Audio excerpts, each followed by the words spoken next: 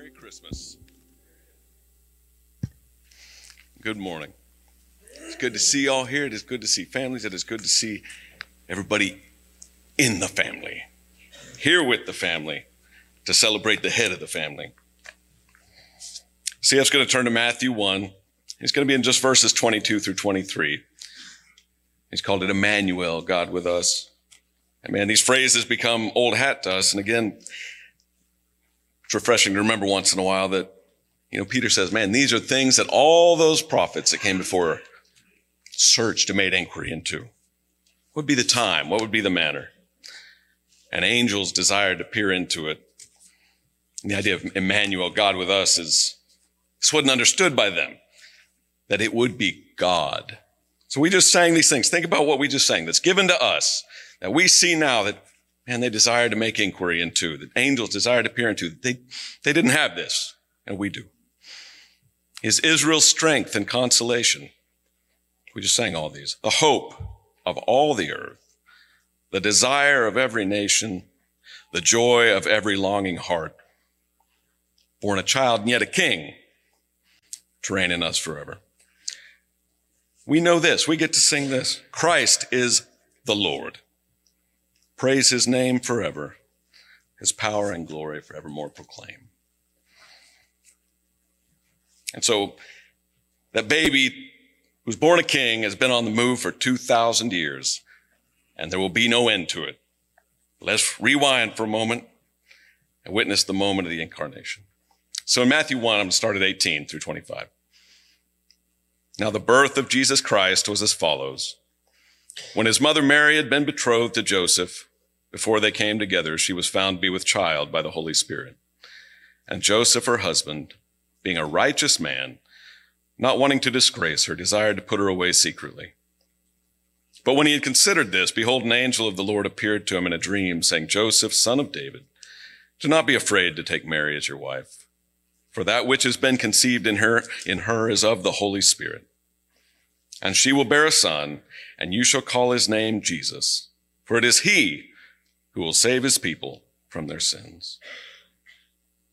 Now all this took place, that what was spoken by the Lord through the prophet might be fulfilled, saying, Behold, the virgin shall be with child, shall bear a son, and they shall call his name Emmanuel, which translated means God with us. And Joseph arose from his sleep and did as the angel of the Lord commanded him, and took her as his wife, and kept her a virgin until she gave birth to a son, and he called his name Jesus. Let's pray. Heavenly Father, hallowed be your name. Praise be to your name. Glory and honor forever to it. Lord, our words fall short, so we ask that you would teach our hearts to sing your praise. May this day we celebrate be refreshed, be new this morning and every morning. Lord, what a truly awful and awesome and grievous work you began that day. We thank you for your faithfulness as the child, as the man, as the God-man, as the king, our captain, our brother, our savior, our God, to come and do this work. Lord, we brought nothing to the table. May you grant it to us now to praise your name and to turn in grateful obedience and to serve the baby, become king, who was king and is and evermore shall be. Lord, we thank you for this time. We thank you for all the families here and who aren't here. Pray it would be a sweet time in all the homes represented here and in all those homes under the banner of your name. And Lord, some of it do it grievously today. Some of it do it in persecution. May we be mindful of our brethren, wherever they may be. May we praise your name with them. May you bless CF as he brings your word. May you grant him right interpretation. May it be new to us again and every day, Lord. May this time be to your honor, to your praise, to your glory, and the good of your people. In your name, our Lord's name, Jesus, we pray it. Amen.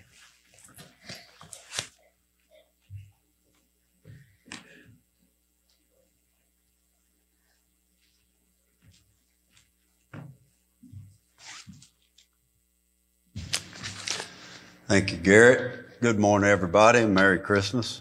Good morning. Merry Christmas. Good to have you here. Stay with the passage that he read. We're going to look at a Christmas message this morning. It's not a usual thing for Christmas to come on a Sunday, and it won't happen again for another 11 years. It won't happen again until 2033.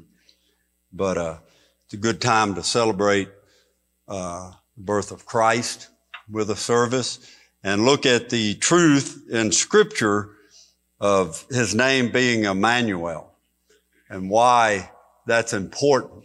What's the significance of that? Well, in reality, it is the whole reason for Christmas is for God to be with us, because that's not always been the case. And so we're going to look at that this morning, and let's go to the Lord in prayer. Father God, we thank you for this day, for this opportunity, and we gather here to reflect upon you and your goodness toward us, for the blessings that we have in this life that come forth from you, to rejoice in the relationship that we can have with you through faith in Jesus Christ. And so, Father, as we gather and as we look at the Scripture this morning, just pray for your divine guidance, that you would direct me in my teaching, keep me from error, help me to rightly divide your word of truth and explain it clearly and accurately, and that your people would receive it, Father, and go forth from here to serve you. For it's in Christ's name we pray, Lord. Amen. My text for today is verses 22 and 23, so we can direct our attention there. And verse 22 says, "Now all this was done that it might be fulfilled, which was spoken by the Lord through the prophet, saying, Behold, a virgin will be with child, and bear a son, and they shall call his name Emmanuel, which is translated, God with us."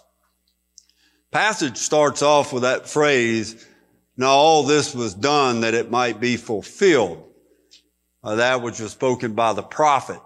And the passage that we're looking at is a fulfillment of a prophecy that was given many, many years before. And what the purpose of a prophet was the purpose of a prophet was to deliver to the people the word of God. It was divine revelation that the prophet spoke, divine inspiration, if you will. In this case, it was the prophet Isaiah. God had chosen Isaiah to be his mouthpiece for this. And so what you're seeing in the birth of Christ is the fulfillment of that prophecy. There were over 300 prophetic events fulfilled during the life and time of Jesus Christ to grant authenticity to the word that was previously given. And even today we have divine inspiration. The word that is sitting before you is the word of God that God has delivered to his people, that has been treasured and kept down through the ages and delivered to us even at this time. And it is God's revelation to man. Because the problem with man is that man is in darkness, and man is depraved and separated from God and incapable of knowing God. And so God must come to man. And that's what Scripture teaches us, that God came to man when man wasn't going to God, if you will. And so the passage tells us here, beginning in the 23rd verse, it says, "Behold," this is the prophetic Scripture. It comes from Isaiah 7. And it says, "Behold." The word behold is the word that means to see, perceive, or to look at. And to look at with admiration, to embrace something for its full content. If God was using a highlighter, the word behold would be a word that would be highlighted. It's a divine highlighter, if you will, of Scripture. It could also be interpreted, listen up. Put your focus upon this. Look intently at what's taking place. And so Scripture says, "Behold, that a virgin shall be with child and bear a son." This passage, the word here that's quoted in the book of Isaiah for virgin is used here in the Greek text. They use the word parthenos, and parthenos stood for, or represented, if you will, a woman that was beyond puberty, that was not married and had not been intimate with a man. In the Hebrew, the word is alma, and it can be translated virgin, young woman, or maiden. And you get over here in another area in the Hebrew, there's a word Bethulah, which is also translated virgin. But when the Septuagint was written, which was a Greek translation of the Hebrew scriptures, when it was translated over, both the word Bethulah and Alma were translated virgin with this word Parthenos. And it references a young female that had not been with a man. So how did Mary get pregnant? She got married, she got pregnant because God impregnated her through the presence of the Holy Spirit. Christ was implanted in her, and then she brought forth the Son. What is the significance of that? What is the importance of that? You know, why is the virgin birth so important for Christian belief? Because the virgin birth is one of the 5 fundamentals of the faith. That if the virgin birth is denied, the rest of the scripture falls apart. And yet scripture repeats over and over and over again that Christ was born of a virgin. The name that is chosen for him here is, it says, and they shall call his name Emmanuel, which is translated God with us. And this scripture is fulfilled in the birth of Christ, that God is with us. John puts it like this in the Gospel of John, chapter 1, verse 14, if you'd like to turn there and look at that verse. Chapter 1, verse 14 says this, it says, and the Word became flesh and dwelt among us. We beheld his glory. The glory is the only begotten of the Father, full of grace and truth. And so when we look at this passage of scripture that's before us, and we look at the passage in John, it says that the Word became flesh. This passage here says a virgin will bring forth the Son. And what it's talking about is an act that we refer to as the incarnation. The incarnation is where the eternal Son of God took upon himself human flesh, became a human being, and lived here on earth. Jesus was not born on Christmas Day. Okay, Jesus is pre-existent. What took place at the birth of Christ was he was incarnated. He took on human flesh. So he's eternal God, but he is eternal God in a human body. And so the virgin birth is essential for that for several reasons. I've written down 3, and one of those reasons is that salvation is from God. It's not from man. The birth of Christ did not come about as a result of the work of man. Mary was not impregnated by Joseph. She was impregnated by God because God gave his Son. It tells us in Galatians 4:4, the passage I spoke on last week, that God sent forth his Son. It was God bringing his Son into the world. This goes all the way back to Genesis, the 3rd chapter, where God made a promise that there would come a day when the seed of the woman, singular, the seed of the woman would crush the head of the serpent. And what you're seeing here in this prophecy of Isaiah and in the testimony of Matthew, which is followed up by the testimony of Luke also, is that Christ came into the world. But he came into the world born of a virgin, because salvation is of God. Salvation comes forth from God. The second reason for the virgin birth is that the virgin birth allows the full deity and the full humanity of Christ to exist in one person. Now, what's the significance of that, and what does that mean? Well, first of all, the full deity of Christ means that Jesus Christ is pre-existent God. He's eternal God. He never was a time when he was not God. And what he does is he comes into the world, but he comes veiled in human flesh. And so the only way he could come into the world veiled in human flesh was to come through a virgin. What's the reasoning for that? Because ever since the fall of man in the Garden of Eden, and man fell and became sinful, that sin is passed on to every human being that comes into the world. Man is born a sinner. Man does not become a sinner by doing bad things. Man does bad things because he is a sinner. Sin reveals the depravity of man. And as a person grows and they get older, that proof is just displayed more and more in our life. Because not only do we do bad things, we think bad things. And not only do we do bad things and we think bad things, we say bad things. And so sin is seen in our words, thoughts, and deeds. But our sin comes forth from our evil, sinful nature. That's where it comes from. Sin does not come about because of Satan. Sin does not come about from bad choices. Sin comes about because that's who we are. And that's why we need a Savior. Man is depraved and wicked and separated from an eternal and holy God and has no ability to come to God because of his sin. He has no desire to come to God because of his sin. Any desire that man has from God comes from God, and God puts it there. Jesus put it like this.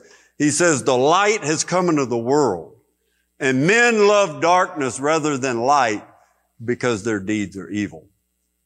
He says, the darkness does not embrace the light. Darkness does not come to light. It runs from light.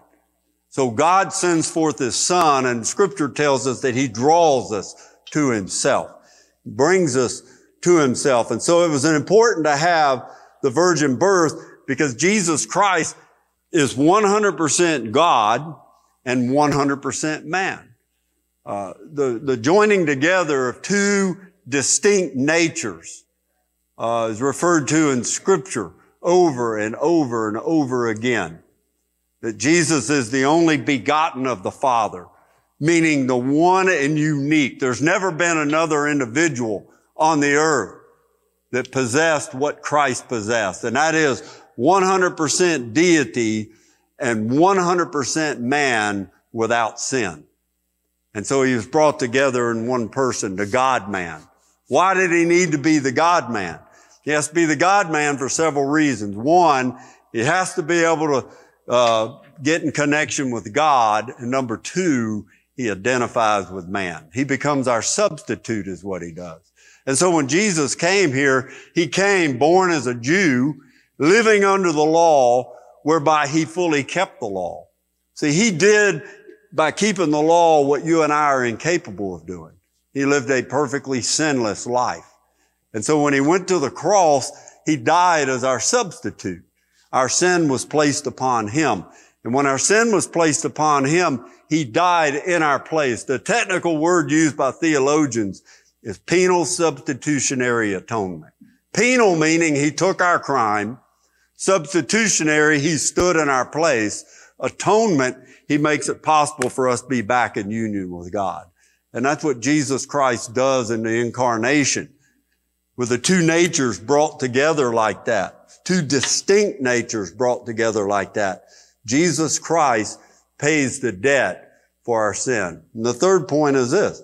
Because of the virgin birth of Christ and Christ being born a Jew and living under the law and keeping the law fully, that enabled him to be a sin bearer on our behalf, a representative bearer of our sin. And so he took upon himself our sin and died in our place. And when we are brought into relationship with him through faith, we receive his imputed righteousness. God infuses us with the righteousness of Christ. And so what that simply means is that when it comes to the end of your life, if you're a believer in the Lord Jesus Christ, you go into the presence of God as righteous as Jesus Christ. Your sin are forgiven. Your sin debt is paid for. And so that's the blessing of the virgin birth. And that is the story of Christmas, getting the imputed righteousness of Jesus Christ by faith because Jesus Christ was our substitute. And so he says that his name will be called Emmanuel, God with us. You understand that God could not be with us if something was not done with our sin, because God does not cohabitate with sin. The only thing that enables me to come in the presence of God is the fact that God has forgiven me of my sin and I have the imputed righteousness of Christ. That positionally in my relationship with God, I stand eternally cleansed in His presence. But not just free from sin, I also have the imputed righteousness of Jesus Christ given to me. Now here on earth, it's a whole different story. Here on earth is a different story because we struggle continually with sin. But positionally, we're right with God, and we're right with God for all eternity because He's given us that righteousness. That's the blessed story of Christmas, is that we have the righteousness of Christ. But I like this part here where it says, and His name shall be called Emmanuel, which is translated God with us. God with us. What an amazing thing that God is with us.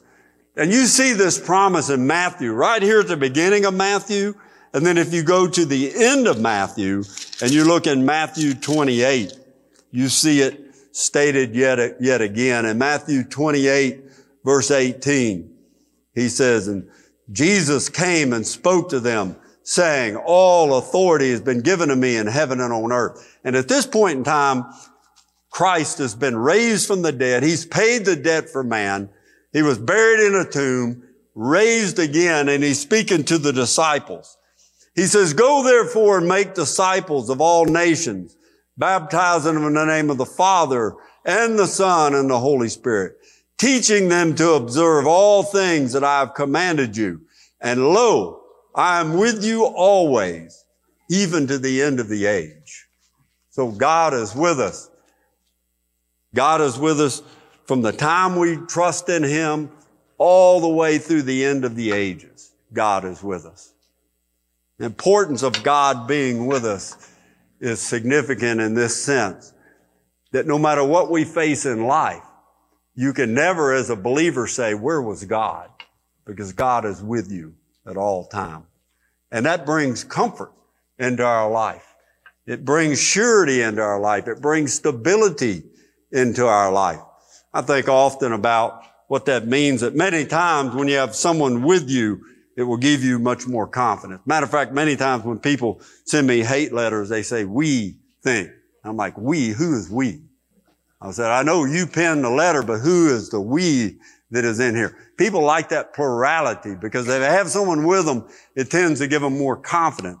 I remember one evening we were sitting at the house at our ranch, and it was a dark night and the kids were there, so I thought, well, it'd be a good time to tell scary stories. Kids all gathered up here, and the littlest ones, they run into the house. They got too scared, and so me and my oldest son and my youngest son, we were pulling out our scariest stories, and it didn't take but about 20 minutes, and these kids were wired up to the max as far as fear. And I said, y'all hear that movement out there in the bush? Boy, their eyes are frozen. Another one got up and went in the house. And so we left for about 3 of them out there. I said, who wants to go? I said, I'll give you $1 to whoever will go out that far into the barn there and walk out in those bushes. And there were no takers of the money. None whatsoever. I upped the ante. I said, $5. They still, man, they had that petrified look on their face. I said, I tell you what, there's nothing out there to be afraid of. Maybe a coyote, a werewolf, or a Tyrannosaurus Rex or something, or a Bigfoot. But there's really nothing to be afraid of. They were terrified. And I said, you hear that sound? Ooh. I started making that little sound. And they were not about to go out there. And I took one of them and I said, why don't you go with me if I go with you? He said, I don't really want to, old thing. And I said, well, come on, go with me. Finally, one of them said, I'll go. And so I had Maggie by the hand and we headed out there. But as long as I was holding her hand, she was fine. I said, see, there's nothing to be afraid out here. Not a single thing. We got all the way in the barn, got in the bushes. And then I let go of her hand and I took off behind the bush like that. And she was right there with me. But as long as I was hanging on, she was brave. She was there. And then I started telling her, I said, what is that? You hear that bush over there? She said, let's go back to the house. Let's go back to the house. So we turned around and went back to the house. But as long as I was with her, she was fine. Folks, life is a lot like that too. As long as you know God is with you, you can face anything in life. And we have the truth of Scripture that God is with us. He says in His Scripture, His name is Emmanuel, God with us. He is with us to pardon and forgive. He's with us to sanctify and strengthen. He's with us to defend and keep. He is with us to lead and guide. He is with us in sorrow and joy. He is with us in sickness and in health. He is with us in life and death. And He is with us in time and eternity. There is never a time that when you come to faith in Christ, God is not with you. He was with the disciples, and He emboldened them to spread the gospel across the known world at that time. And they did that in the face of opposition, in the face of death, in the face of all kinds of perilous times. Just read the stories of Paul and what he faced. But they did that because God was with them. After the disciples, missionaries, spanned the globe into the darkest parts of the world, how were they able to do that? They were able to do that because God was with them. And they had the strength and the confidence of the presence of God. What about Christians that suffered as martyrs, that were persecuted, burned at the stake, tortured, all kinds of heinous acts committed to them? They were able to face death and sing with joy because they knew God was with them. Christian men on battlefields all across the world faced death, faced terror, but they were able to face it because God was with them. And they knew God's abiding presence. Families all across America, all across the world, sit in hospitals with loved ones that are sick, even as the Keel family does this morning with their daughter. How are they able to do that? They're able to do that because they know God is with us. When you go to a funeral, you can face a funeral and the loss of a loved one and the pain that brings because you know God is with us. God is with us all the way through life, up and including your last breath. And then when you breathe your last breath, He takes you into His presence for all eternity. Because when He says God is with us, there will never be a time when God is not with you. That's the blessing of Christmas, and that is the hope that it brings. Let us go forth from here today and remember that God is with us. And you need God to be with you. Every one of us does. Rejoice on that, because that is the greatest gift that could ever be given. That my sin is forgiven, the righteousness of God is given with me, and the abiding presence of God is with me for now all the way through eternity. Praise be to God. Let's pray. Father God, we thank You. We thank You for Your goodness toward us, for Your grace, Your forgiveness. We thank You for the greatest gift that's ever been given to mankind. That is the gift of the Lord Jesus Christ, who forgives and pardons, who restores and makes whole, who loves in spite of our lovelessness. And we're grateful for that. Father, let us cherish that. Let us be grateful for that. And let us cast the fears and the concerns of this world behind us. Because the greatest issue, the greatest mountain that we face has been solved, has been dealt with, has been destroyed and taken away by that blessed Savior that was born in a manger. Emmanuel, God with us. Thank You, Father. Amen.